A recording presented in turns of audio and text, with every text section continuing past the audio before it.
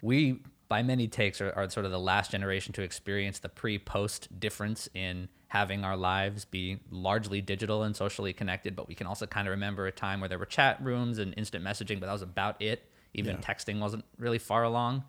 And it's really hard to embody the perspective of somebody who's had it there the entire time.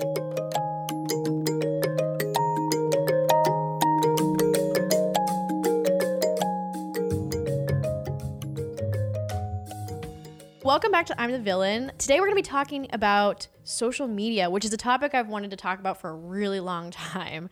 And so today we have Jeff Bowen. I was right, Bowen? Awesome. Who works at Johns Hopkins, is actually someone who knows something about the topic that we're what we're talking about, which is not always the case. We're just like, we don't necessarily like select for like people to be kind of experts in any particular field. Like, we're fine with it if it's just someone who has, kind of opinions on it. But Jeff, tell us about why you were interested in teaching a course on something like that. Yeah. So my background is in social psychology, and there weren't really any classes like this, certainly at our institution, or not too many others out there that I could find, but it seemed just ultra relevant, something that students would find interesting. It's a class currently that I teach in the summer, which is an opportunity for them to kind of freely take things they might not have the time or space for during the regular semesters. And it was a place where I could apply theories or points of view or draw on research from a number of different subfields within psychology, particularly social psychology, which is where my background kind of lives, and use that to try and understand something that was happening in everybody's daily lives in terms of their behavior, their internal lives, and their experiences. And it bears on so many sort of important outcomes, including people's well-being and mental health, their ability to learn and connect socially, both interpersonally and in groups and networks. And so it was drawing on so much that it felt like really a timely thing, something that people would be interested in, and that we're finally in a position, having learned a little bit about it in the past couple decades, to bring some evidence-based backing to learning about that. Was the class your brainchild? Yeah, pretty much. It was something that there wasn't anything really like it on the books at that time, and they were kind enough to give me the freedom to develop something on my own and launch it in the summer, and so far so good. Mm-hmm. Is it nested in any sort of curriculum? Like, can the kids get credit towards some kind of major for it? Yes, they can get content credit in the sort of social science focus within the psych major. Yeah. I say kids. Right, undergraduates. Right? Yeah. And yeah, it definitely counts towards their major. It can fulfill some sort of subspecialties within that. So, and I was glad for that too, because it's definitely taught at a level that assumes some psych background already. Yeah. So do you think that the format of the class is sort of you synthesizing a bunch of like already existing research and presenting it in a way, like through a psychology frame? In a way, yes, although the students have quite a bit of autonomy. So because they come from a lot of different backgrounds, what I like to do sort of on the lecture side is to equip them with the theoretical backing, sort of the fundamental research to everybody, to permit everybody to be in the same sort of space to draw on a common grounding in psychological knowledge and theory to have informed conversations, and then they actually get to present articles and lead discussions where those theories are being applied to specific social media practices or phenomena. Wow. So my sister's actually taking a social media course. It's her first semester in Skidmore, and she was kind of disappointed because it was like actually so much more about other types of media, because you had to like get that grounding to understand kind of that background to social media. So I'm wondering even when you teach this course, like what do you consider social media to be? Yeah. So even in the academic literature, that has been not so much debated, but there's been really broad, flexible definitions applied, and that on the one hand helps people bring in a lot of things that might be relevant, and on the other hand, it can, I guess, muddy the waters. Some folks like to say that it's a close analog to what we think of as social networking platforms, your Facebooks, your Twitters, and so forth. Others are even broader than that, basically any sort of digital space where social processes can unfold, and things that were initially more static in terms of how people engage with it, like YouTube or something like that, have now kind of migrated into that realm because there's so many opportunities for exchange and feedback. And so like what about like would email or texting be considered social media?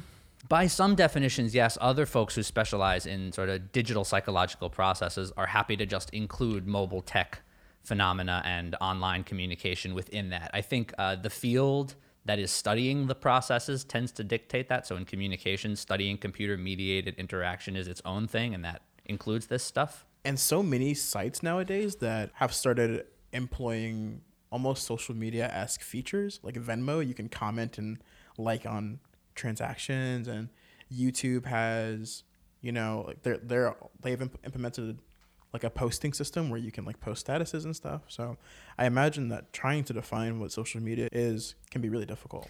That's true. And what you're talking about is happening across the board. I think, maybe for some of these apps or businesses, it's a good model to have people, meet more than just sort of the core need of that platform in that space. But yeah, absolutely. That's a way to ramp up engagement. So it does sort of broaden out to what social media can qualify as.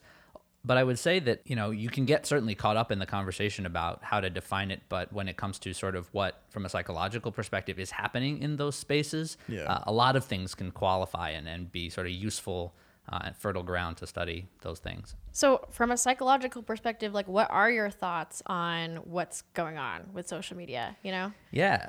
In the context of the class, we sort of break it down into 3 things we think people are most likely to find interesting and that lend themselves well to the study of these processes in these spaces.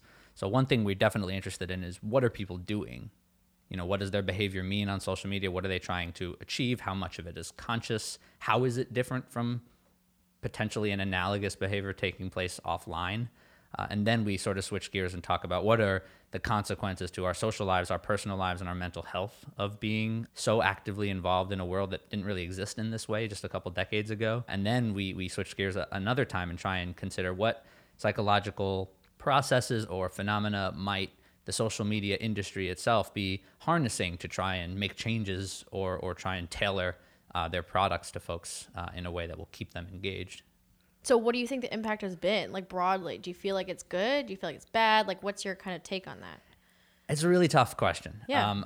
It's definitely a mixed bag. I know that's a little bit of a cop-out answer, but no, yeah. I think part of what makes it so tricky sometimes and so beneficial at other times is it's definitely evolving faster than, our social or psychological needs are going to fundamentally shift. And so when there's a little bit of that mismatch potentially going on there, things can go off the rails in the negative direction, or they can amplify some positive things that weren't previously available. So it's more of a how it's being used question that can shape that rather than and it's no longer filling a void, right? It's just creating new things that we never thought we needed in terms of communicating with each other.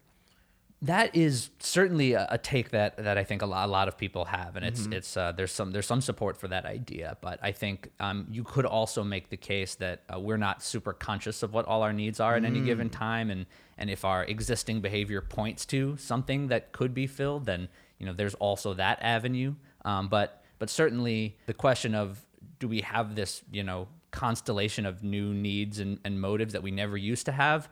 I err on the side of probably not, but certainly the means through which they get fulfilled are shifting tremendously. We've talked a lot on this podcast on previous episodes about whether we think sort of the digital age and the social media age is like a net good or bad for society. And I think that Isabel and I are both aware of the fact that is an oversimplification of it. But I have found myself kind of on like the net good side. Whilst like trying to accept the bads. But I think that I find myself in the camp of more communication, more connectedness, I think is a positive thing for people, even though it does seem like it's coming with a lot of bullshit. Well, do you think that it's the kind of thing that is replacing actual in-person interactions? That's a tricky question for me because there's one take where certainly it could appear like, well, you see a lot of people, they're on their phones rather than maybe having a face-to-face conversation with a person whom they're physically with at the time. Or you could say, well, everything is sort of hybridized in an online and offline space, and some people can just sort of seamlessly transition from one to the next. So I think it has a lot to do with what the expectations are for how communication should look. And some of that's generational, some of that's specific to people's interests or the groups to which they belong, how accessible those intimate connections are in an offline space versus an online space. So I think it is rocky for some people to navigate what that balance ought to look like. And I think at any given time, there's so much transition that it's hard to imagine it settling into some, optimized equilibrium state of affairs. Well, I'm wondering, like, okay, so I would say that I come down more on the side of it kind of being negative, and there's two reasons. One, I'm going to forget the second reason immediately, but one is that I feel like it's too quantifiable in the sense that when you're interacting, you might know somebody is popular in school, right? But you don't know exactly, like, okay, this is like 1,000 likes versus like 300 likes, right? And you can see literally by the numbers how much like more popular someone who's like an Instagram influencer is, right? Than maybe your average person. And I feel like that can be really damaging once you can quantify those types of things, right? To your self-esteem. And okay, here's the second thing, I remember it. You also don't get the nuance, right? You don't get the like, when you're talking to someone face to face, like if I'm like unsure of something, I'll pause, but you can't see that when you're texting. And so those are the two things that I feel like are the most important things that you're losing from having that be like a real face to face interaction. Yeah, there's some good research on particularly that second thing that you brought up. I would say to the first point about quantifying these sort of metrics, and if the commodification or gamification of certain social processes or functions like social comparison get out of hand, then you can see some downward comparison processes going on, and that can be harmful to people's self-esteem, especially in their peer group. So that element can have some nefarious potential consequences.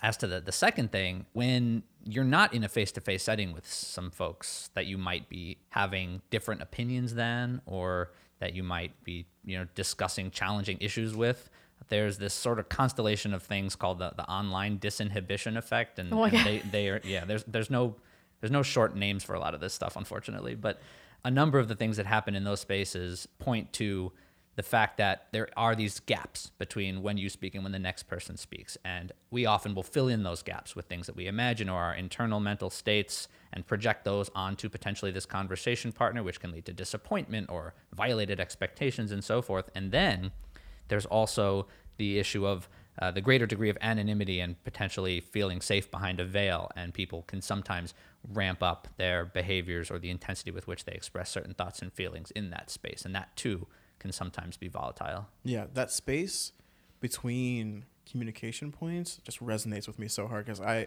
definitely identify as an overthinker, and especially when you're trying to curate a new relationship,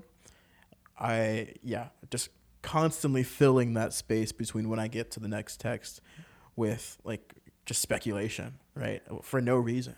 We have a running gag in the class about the three dots waiting for somebody to reply. Oh man, as a really tense sort of period of time that we fill in with all sorts of stuff. There's interesting stuff about perceptions of communicative intent where there's maybe no direct evidence there, like what happens when somebody ends a sentence with an ellipsis versus a period versus nothing. There's a lot going on. So I feel like, and I can't remember the name of the generation below us. Are they Gen Z? Y? Gen Z? Mm-hmm. I feel like Gen Z catches a lot of flack for sort of being very involved in their phones or being very involved in social media and this sort of playing such an integral part of the world. And I feel like they catch too much flack. I feel like it's impossible to be, a Gen Zer and not live in this social space. Yeah, there's a lot of really interesting questions surrounding that because the folks studying that group tend to come from whatever generations before. So right. For folks who fall into the millennial category, I think all of us do, we, by many takes, are sort of the last generation to experience the pre-post difference in having our lives be largely digital and socially connected, but we can also kind of remember a time where there were chat rooms and instant messaging, but that was about it. Even texting wasn't really far along.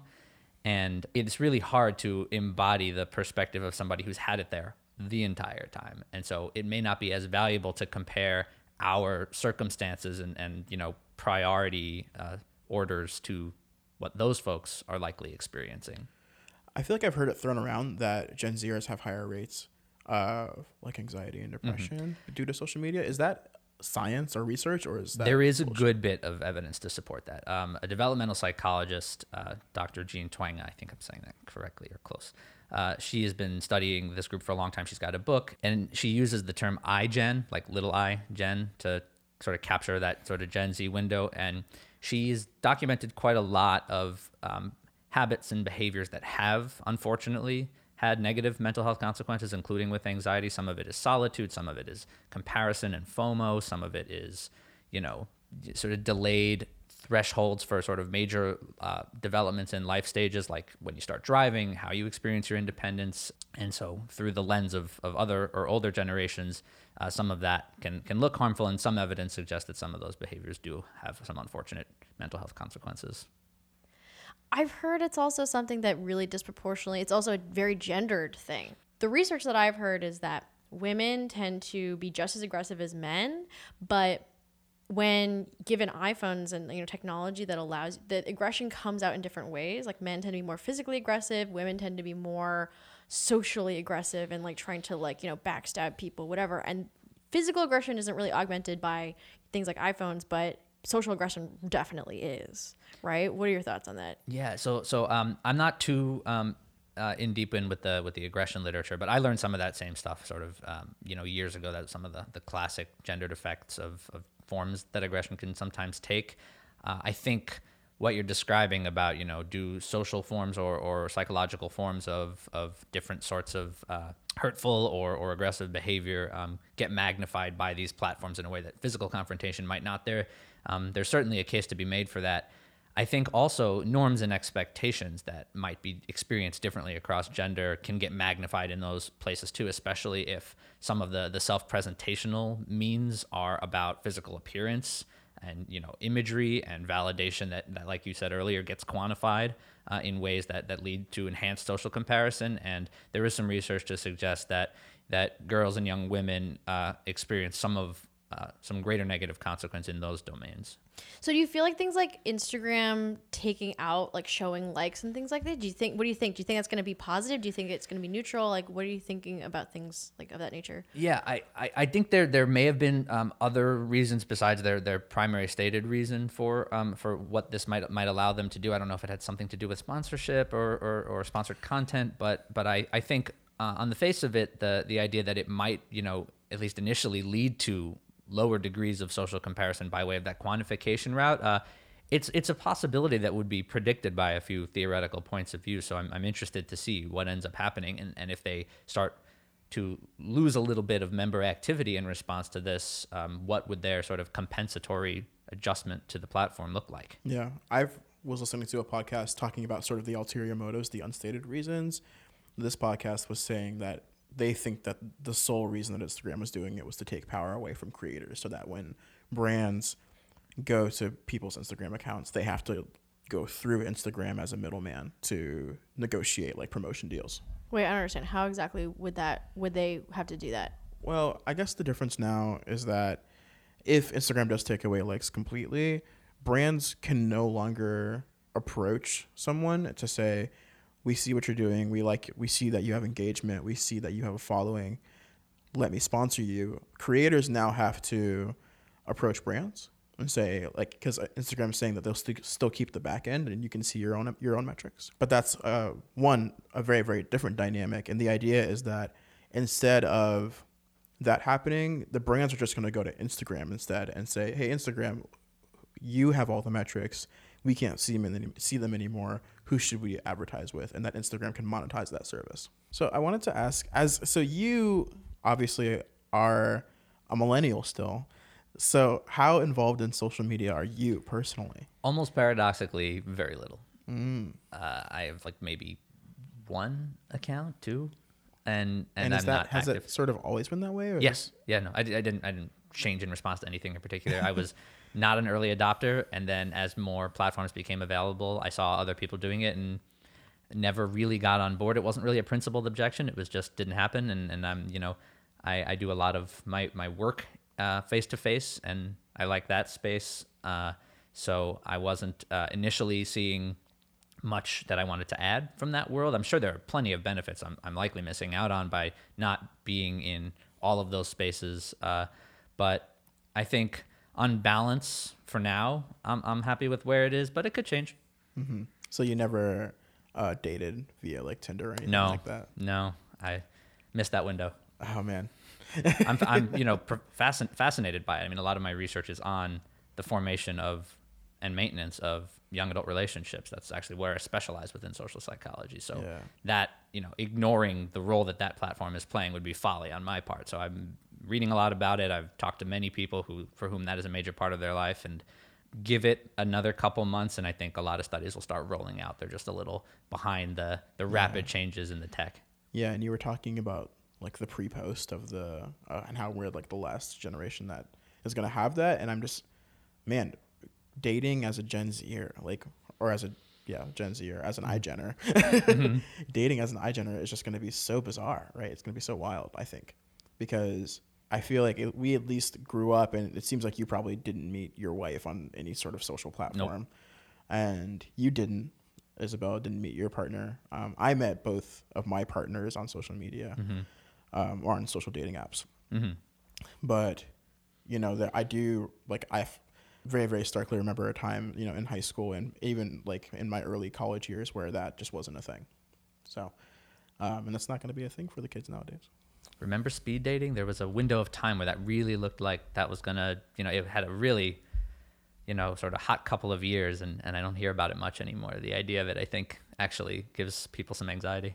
Yeah, totally. I mean, I remember like a friend of mine was like, yeah, my younger sister started dating this person online that she just never met before, doesn't live in her town, and is just 100% like, yeah, it's like the kind of thing that for me, it feels very weird to think about. But if you consider on the flip side that the way we were talking about, truly growing up with this as a means of interacting with people that's been quite normalized for that age group, then when they, reach the age where they're starting to be interested in dating and romantic connections and all of that, to go to that type of platform to meet that need would seem probably pretty natural. So I'm curious to see, how that's going to start looking for people, how the dating apps might evolve to accommodate a cohort that has always been social media connected, as opposed to ones like ours that started out not that way.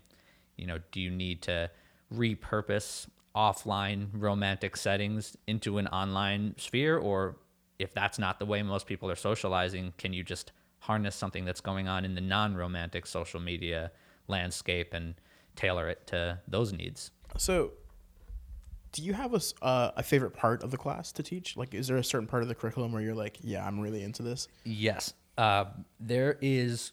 I didn't expect it to be my favorite part of the class, but when I saw just how interesting it was to extend this idea to so many different social media processes, I really got excited to talk about it. So it's when we talk about, people familiar with this thing called the Google effect? No, what is it? Okay, so I'm not the best at explaining it, but effectively a few years ago, actually almost 8 or 9 or 10 by now, there was a lot of conversation surrounding whether having Google at our fingertips made it so that we were, one of the like fantastical versions of the claim was that we were not as smart, but really it was that we weren't retaining a lot of information in our head. We just knew where to go and find it. So we weren't, repositories of information the way we used to be. And what are the consequences to our ability to remember new stuff of knowing we have it there? And the idea was that memory, when there's too much information for one person to hold, can get outsourced to a community or a network. And that's something we call transactive memory in the psychological world. And what happens if your quote unquote transactive memory partner is not a person or a group of people who share knowledge, but the internet, which has such a greater capacity to hold on to this stuff than even hundreds of people might. And in exaggerated instances like that, there's been some work that describes the internet as what's called a supernormal stimulus, which is another long name for something, where basically any social or psychological function that was shaped by some sort of like evolutionary processes has sort of placed constraints on the way we might react to something we see. So like a mother goose sees an egg and wants to protect that egg because there might be a baby inside. But if you ramp up and exaggerate the scale of one of these stimuli to be impossibly large, that there's no history in our sort of ancestral past for being exposed to anything of that scale, we have no framework for understanding it. So we just exaggerate our response to it. So these like mother geese, I think, will follow around eggs that are over large, like impossible to contain, like a baby chick, and will be extra protective of it because of its exaggerated features. And so the idea is we might use the internet as a memory partner in the same way, making us especially likely not to hang on to anything in our own minds because we know we have this massive resource available to us. And things like that supernormal phenomenon might help to explain lots of other exaggerated responses to things like social validation that we get online, feelings of rejection, bullying, comparison, and some of those other things. So thinking about that supernormal quality was something that got a lot of fun to talk about, and the students have lots of thoughts about it. So is the idea, sort of going from that line of thinking, is the idea that maybe, like, we, for example, can't control how the entire world thinks of us, but because we sort of, the internet gives us the idea that maybe we kind of sort of can influence it, we become like more vulnerable and quote unquote like hyper react to things that happen. It's possible that one thing that does react in an exaggerated fashion might be our sensitivity to feedback, because we can convince ourselves that stuff that might exist online but that we had a hand in generating, that we feel a great deal of ownership over. And some of that same research I mentioned a moment ago speaks to that as well, where if we can't clearly identify who the other person behind the veil is, we can sometimes not even consciously take credit for some of that stuff. And when we feel ownership over something and we get negative feedback in response to it, it can be especially hurtful. Mm-hmm. What are some of the assignments you give the students?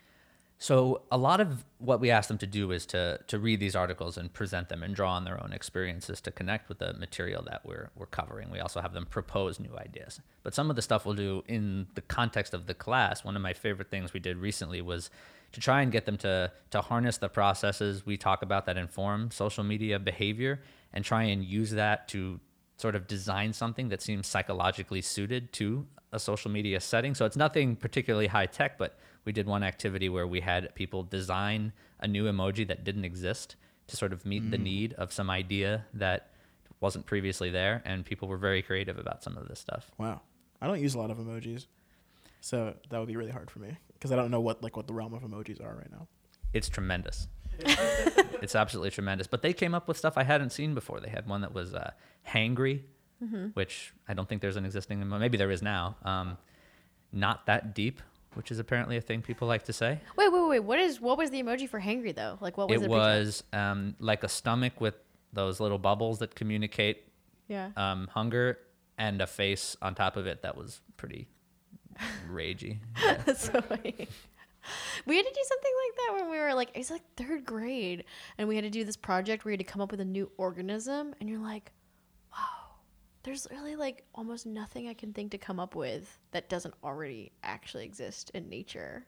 So it's just funny because I feel like it'd be very difficult. Like, actually, I feel like the emojis that we do have are already used so creatively that it's like hard to come up with something that couldn't actually be communicated with the emojis that we have now already, you know? It's really hard to be creative with zero constraints because you can go in a million different directions, and sometimes that can be sort of paradoxically limiting.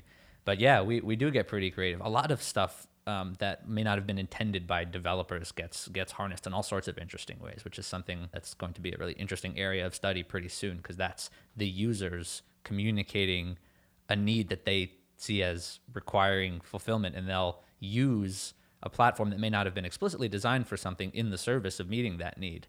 And that might signal, new developments to the folks who are, managing the software. Right. Yeah. Well, I often think about social media in I was a political science major, so I really think about it a lot in the context of these macro kind of, like, how in Sri Lanka they had this, I think it was last summer, basically there's a lot of tension between the Sinhalese and the Tamils in Sri Lanka. And there was this video that went viral of this guy who was going up to this guy. So this Tamil man, the Sinhalese person who was taking the video, said something to him. And the Tamil man didn't understand what he was saying because he didn't speak Sinhalese. But the Sinhalese person was like, are you guys like sterilizing our food or whatever, like, so that we can't have babies, blah blah blah, because like that's a rumor that had been going around, and the guy didn't know what he was saying, so he was just like yeah, we like, yeah, don't worry, right? But like that went viral because it didn't have that context, right? And then they literally, the whole country like had these riots, like people were like, you know, going into people's houses and like burning them down, and they had to shut down Facebook for a lot of stuff like that. So like I'm really curious if I know you look at more like the psych perspective, but like whether you have thoughts around like from these big macro scales, like being able to have that much access to and just have things go viral, like what kind of effects that's going to have long term. Yeah, so we do spend a little bit of time trying to unpack the nature of like virality. Yeah. And one of the things that contributes, so in the example you just gave, something that was just a misunderstanding, something that ended up not being true, I guess, in that context, got a ton of attention anyway. Maybe a lot of people believed it to be true, and that led to all sorts of elevated emotions. There's some work that finds that the spreading of both true and false information tends to be exaggerated when that information is novel or violates expectations. And unfortunately, things that aren't true sometimes have that shock value by their very nature of violating an expectation. And so if that was something either some folks wanted to hear to validate a feeling they already had or surprised other people and that enraged them, both of those things can contribute to widespread, diffusion across a network of information like that. And so there is some work that points to that being part of what, how people might engineer something to be viral, or just something that happens organically having far-reaching effects, some of them unfortunate. Yeah, definitely. What do you feel like long term, like, 10 years down the line, 20 years down the line? There's a lot of people I know who are like, yeah, I would never let my kids use social media or have a phone. Like, do you feel like I think there's a lot of people who have this very dystopian view of what the long-term effects of having these companies completely mediating these social spaces that we spend so much time on. Like, do you also kind of share that almost like, like, I don't know. What do you think about that? I heard an interview with founder of Instagram, whose name is escaping me right now. Yeah, I don't know. I'll come up with it in like 5 minutes. Yeah. And he said something to the effect of being like 80% excited, 20% trepidatious, or 90-10. I think, using these things responsibly, remembering that, in many domains, there's just people on the other end of this stuff. That's both people who are developing and creating and monitoring, people using. I think there's a certain inevitability to it. And so focusing attention on healthy use and management and balance with other uses of our time, as opposed to, a complete light switch approach might be the healthiest and most realistic way to move forward with it. So I think I'm sort of around there with it. I think in most instances it would be very difficult, or it might inhibit social development in some settings because every other member of a person's community might be connected. And so it might be really hard to be the person who isn't. But I think, moderation, as with all sorts of things, there's plenty of work on, addiction going on in that sphere. And you definitely, don't want to drift too far in that direction with it. So I think, cautious optimism maybe is one stance that I could get on board with. Kevin Systrom. What's his name? Kevin Systrom. Is that the name? Yeah. Okay. Kevin I think I heard another name too, maybe that started with an A. That was what Isabel's quick Google search Okay. gave us. Or Tom? Mike Krieger? No, man. Who am I thinking of? I don't know. All right. Tom from MySpace. That's funny. So I'd love to also sort of venturing away from the more psychologically focused realm. I'd love to pick your brain about what you think, or if you think these sort of big mediators of public conversational spaces have a corporate responsibility in this like sort of town hall effect to try to quote unquote police what's true and what's not on their like big platforms.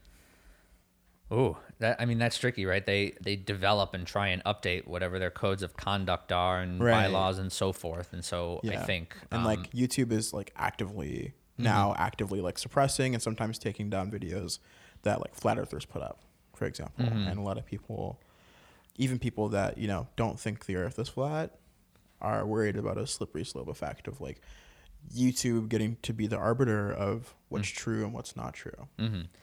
I think these are such a unique category of product because of how much freedom users have to shape content, that I think they naturally fall into a tricky category arbitration-wise. Yeah. So maybe a valuable approach is to draw on the wisdom from as many folks who understand what's happening, whether it be psychologically, on the tech side, politically, legally, to put their heads together and, continue to innovate in terms of what constitutes sensible management of that stuff. Yeah.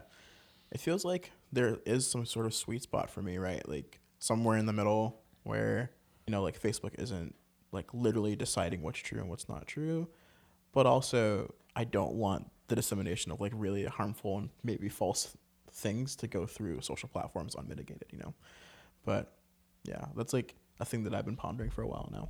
It presents challenges for what it means to be an informed consumer of information if your information is skewed in one way or another, and that positions you to make potentially important decisions based on that information. Definitely. I read this article on the investigative report like years ago, like when I was in college, and apparently it's also a huge issue for all the people who are doing content moderation for companies like YouTube, and we export all of that. I mean, it's really, really hard work to do because you're literally watching like people tearing apart babies and molesting children and stuff like that, and it's like so hard to moderate that kind of content, so they're just like paying like poor people in India to do it and stuff like that. And that's like not even our physical garbage, right? Like our emotional garbage we're like shipping across across the ocean, and that just is so politically like it's like hard to figure out how do you, like, technically you do need people to kind of mediate those spaces, but no matter what, it's always going to be this extremely delicate situation. Yeah, absolutely. I mean, it's unsettling, a lot of what some people are being exposed to in a role that, is intended ultimately to manage, to keep the spaces as positive and healthy as it can otherwise be. And I guess whatever, automated systems for doing that are not perfect. So right. Yeah. And you always need people, to be able to, do that. And so that's always just going to be kind of, I don't know if you guys have read The Ones Who Walk Away from Omelas, but it's like an Ursula Le Guin short story about how like they have this utopian society, and then like there's this one kid who has to like suffer in like the basement of the town hall or whatever, and that's very much how it feels to me. It's kind of. I mean, for all the ways in which social media can make things that are not so egalitarian more so, it certainly is not going to undo that sort of thing. Yeah.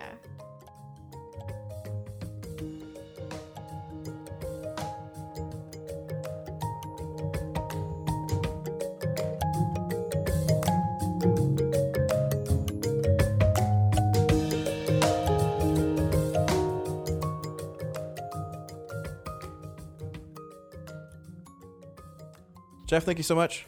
It was a pleasure having you. Pleasure to be here. Thank you, guys. I suspect the answer to this is no. Do you have anything that you want to plug? Any social media pages? Right. I was unfortunately no, but I think, I would say for those who are interested, there's a lot of good and readable scientific literature out there for folks wanting to understand kind of what is the current evidence-based, what's driving sort of decision making in that realm. And I think, to keep an eye on that stuff is really nice because, like I said, it's sort of catching up with the evolving platforms themselves. So, it can make some links available or something like that. Yeah, folks maybe you might can want send to check some of that that stuff out over to us, and we can put it in the show notes or something like that. Sure. Thank you so much, Jeff. Yeah. I had a really good time talking about social media in a very sciencey way. I feel like I don't often get to do it, especially with an actual expert in the room. But yeah, if you liked what you heard here, have any questions, feel free to hit us on Instagram or wherever at I'm the Villain Pod. Rate us 5 stars on Apple Podcasts. Okay, bye.